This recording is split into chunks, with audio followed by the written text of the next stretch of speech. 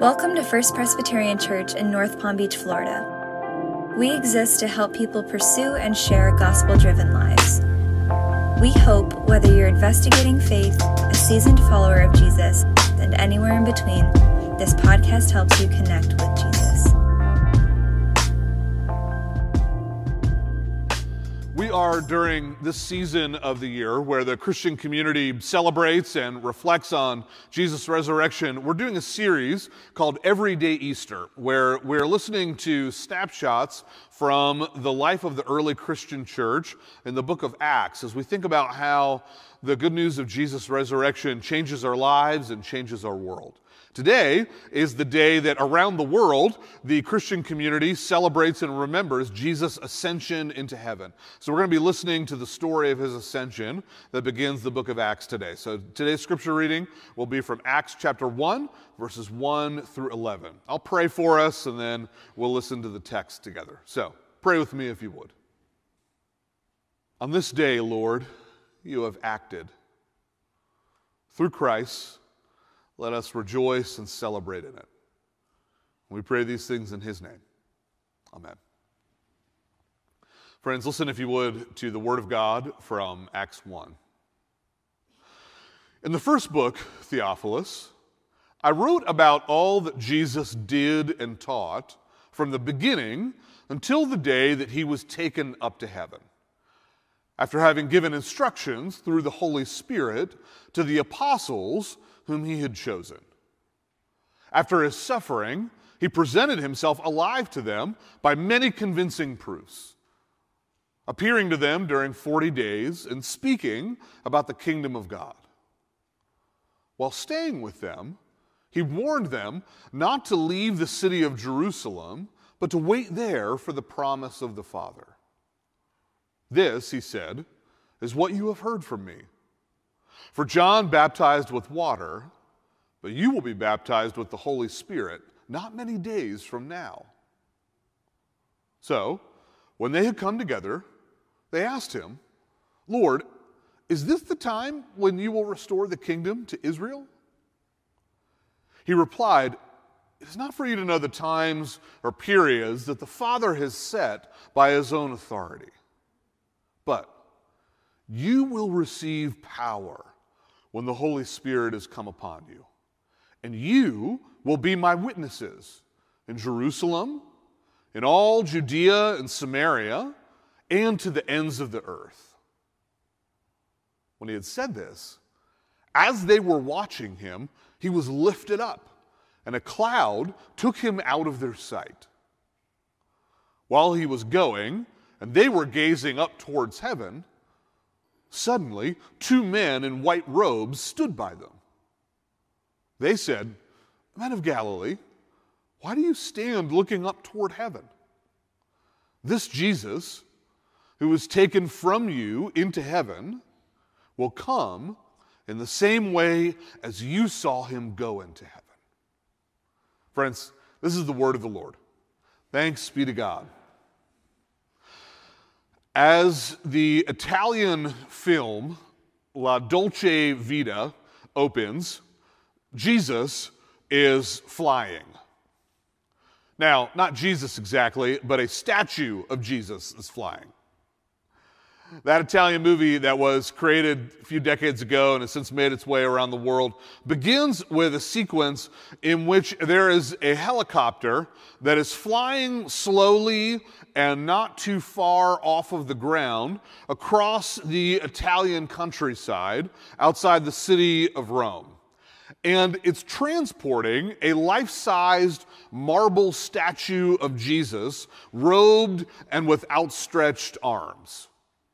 The statue is being carried on ropes below the helicopter, and whenever in the camera shot the helicopter is just out of frame, it actually does sort of look like Jesus is flying through the air. In the beginning of the movie, it flies over a field where there are some farmers working, and as they spot this statue, men, they hop out of the tractors that they were on, and they wave their hats, and they begin to yell, and then one of them recognizes and yells in Italian, "There's Jesus!" And then they start running after this statue of Jesus. Then the helicopter continues on through the outskirts of Rome, and as it does, it passes a large apartment building where there's a rooftop pool where there are some swimsuit-clad young women who are sunbathing. And then the helicopter turns around, and the Italian men who are piloting it, with the statue of Jesus hanging in the air by the building, they, over the roar of their own engines, try to ask for these girls' phone numbers. They assure them that they're on an important errand taking this statue to the Vatican Museum, but that they're more than willing to come back after they've completed their job.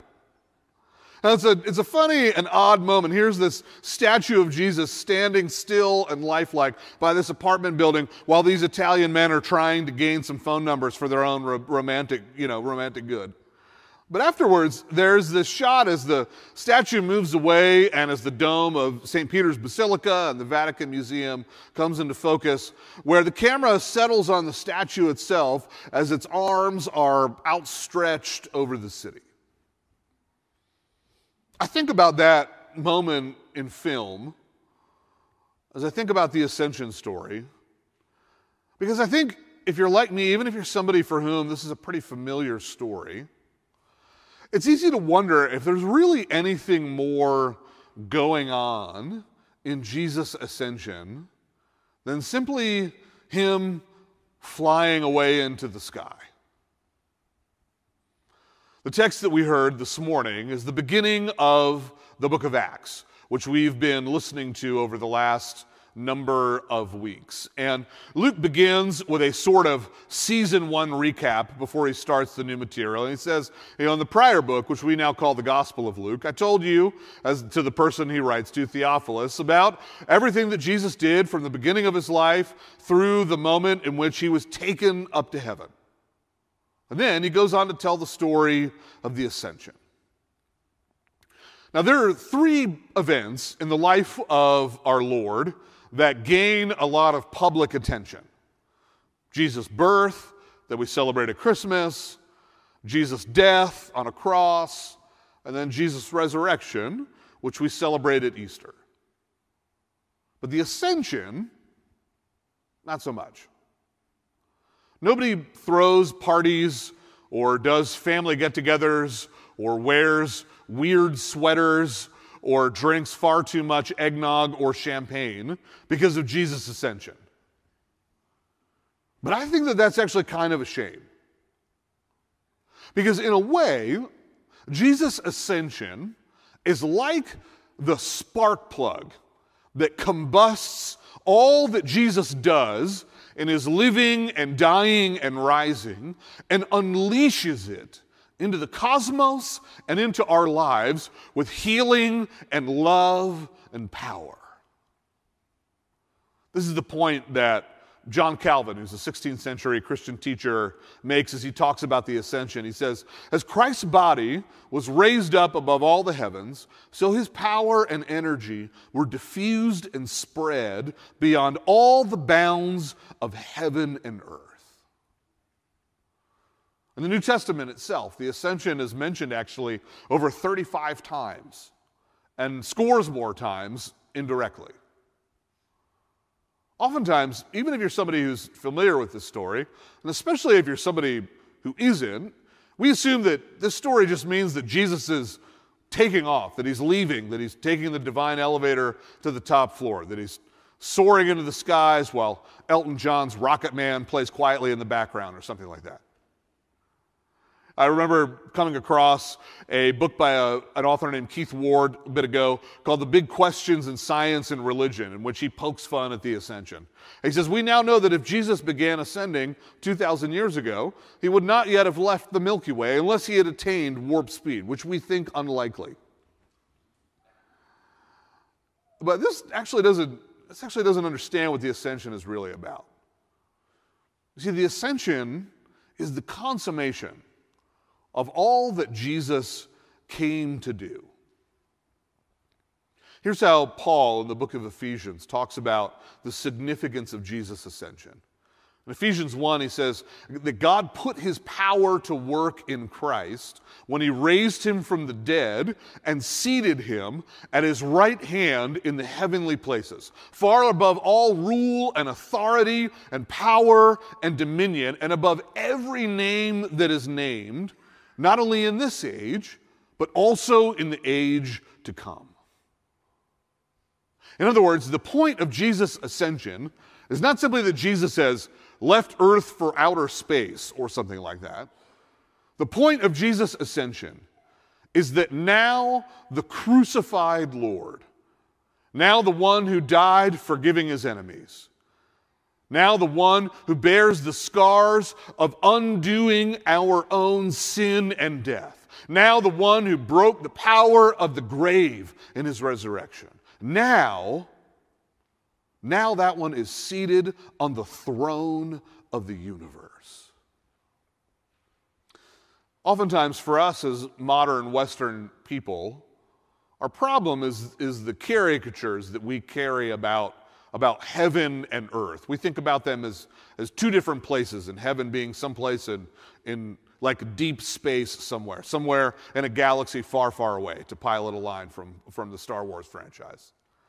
But that's actually not how the biblical writers think about heaven and earth. For the biblical writers, heaven is God's dimension of our reality. I want you to listen to how N.T. Wright, who's a leading New Testament scholar, talks about this dynamic. Here's what he says. He says, the early Christians, like their Jewish contemporaries, saw heaven and earth as the overlapping and interlocking spheres of God's good creation, with the point being that heaven is the control room from which earth is run. To say that Jesus is now in heaven is to say three things. First, that he is present with his people everywhere, no longer confined to one space-time location within earth, but certainly not absent. Second, that he is now the managing director of this strange show called Earth. Though, like many incoming chief executives, he has quite a lot to do to sort it out and turn it around. Third, that he will one day bring heaven and earth together as one, becoming therefore personally present to us once more within God's new creation. The Bible doesn't say much about our going to heaven. It says a lot about heaven, and particularly heaven's chief inhabitant coming back to earth. I like how he puts that. Heaven and earth they're the overlapping and interlocking spheres of God's reality. When we say that Jesus has ascended into heaven, what we are saying is that Jesus has now taken his seat in the CEO's office of the universe. Now, after a week like the one that we just had, especially for those of us perhaps who wouldn't call ourselves followers of Jesus or are exploring Christian faith, and even being honest for those of us who are longtime followers of Jesus. It's easy as we've watched the horrific events that have unfolded in Texas this past week amid all the other ongoing tragedies in the world to look at the news and say, well, listen, it doesn't look like Jesus is doing such a great job running the show around here. So if that's your internal reaction as you sit here this morning, here's what I want to help you see.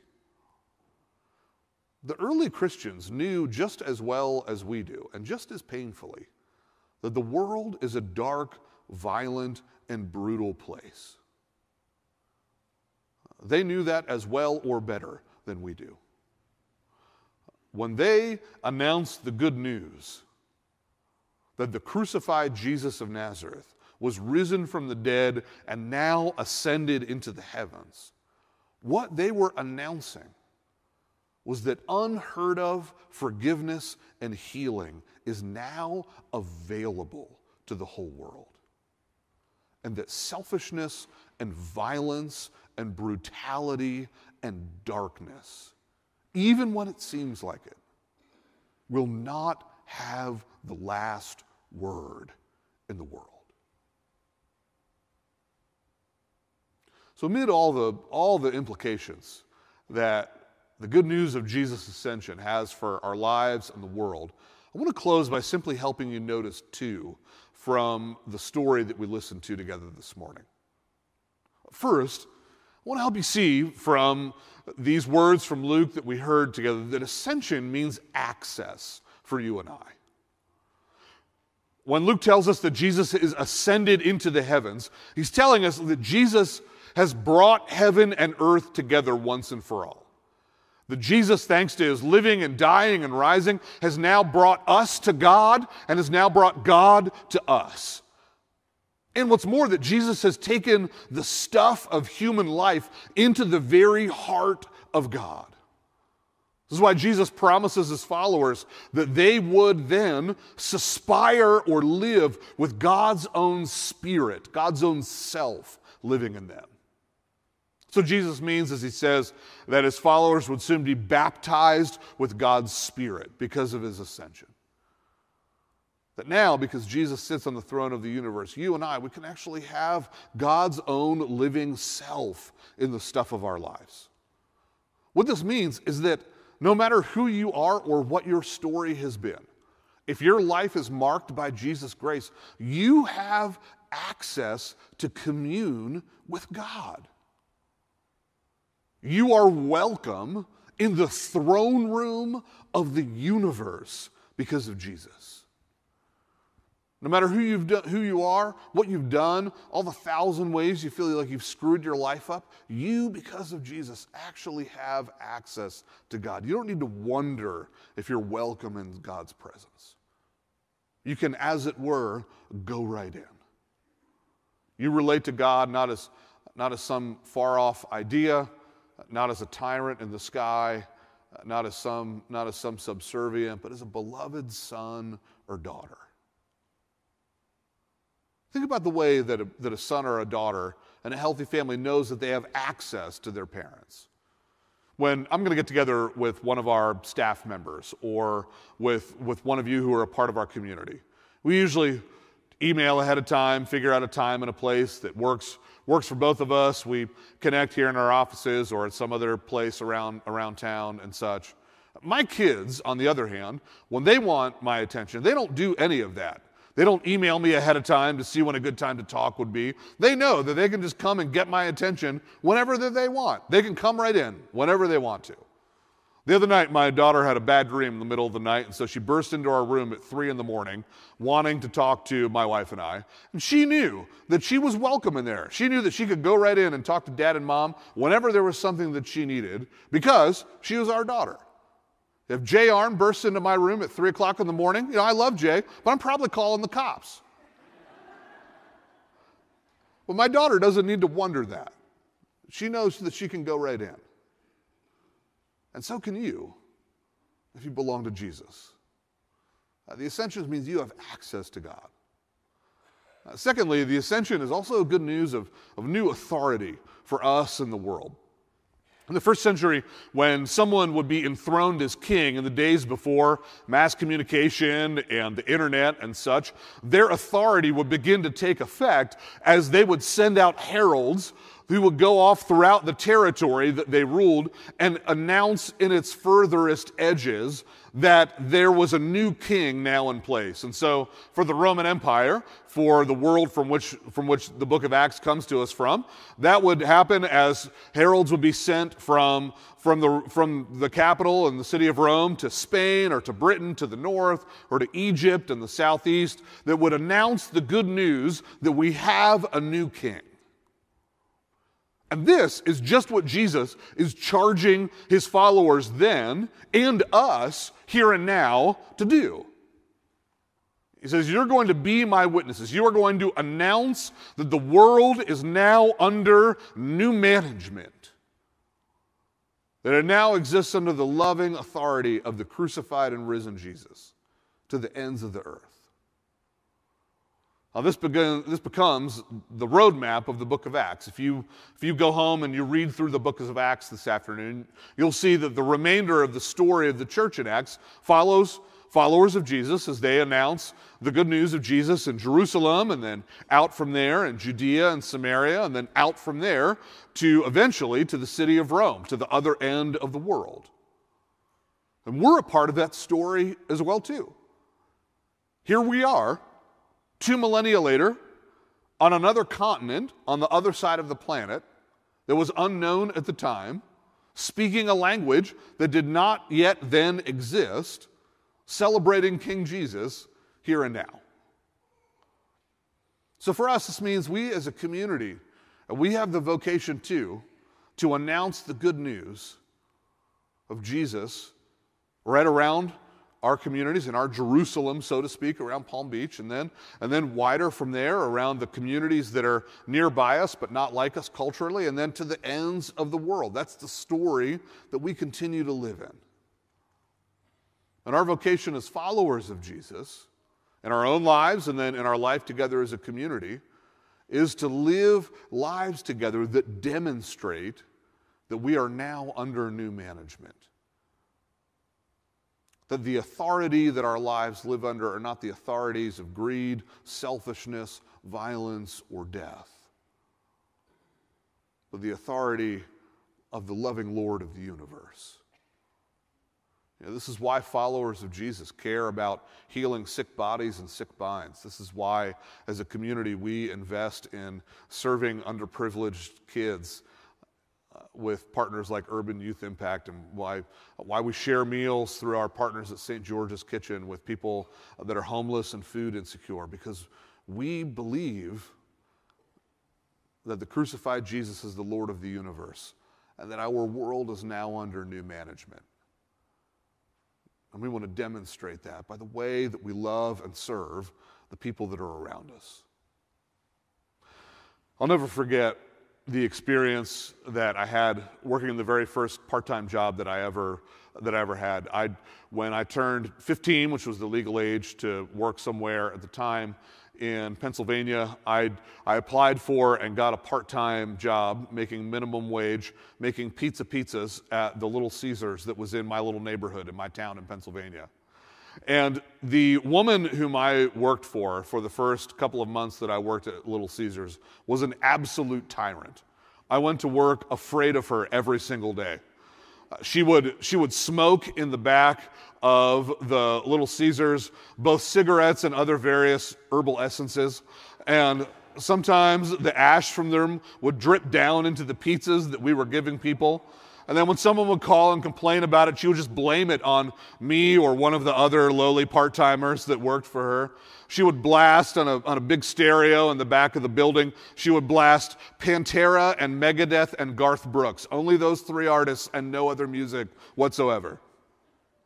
So you can imagine my joy when after several months of working for this woman, biking to my neighborhood Little Caesars one day for my looming shift, and seeing a sign on the front door by which apparently I realized the Little Caesars brass had gotten wind of this woman's despotic rule and removed her and replaced her with someone else, because there on the front door was a sign that said in big bold letters with the little pizza guy on the left-hand corner, "This Little Caesars is now under new management." My heart leapt in that moment. And friends, that is the good news that we celebrate when we celebrate the ascension of Jesus. That now, the crucified and risen, loving Lord of the universe sits in the boss's office. Now, our world is under new management. In the name of the Father, and of the Son, and of the Holy Spirit. Amen. Thanks for joining us at FPC. For more info and to connect with us, check out www.firstpresnpb.org.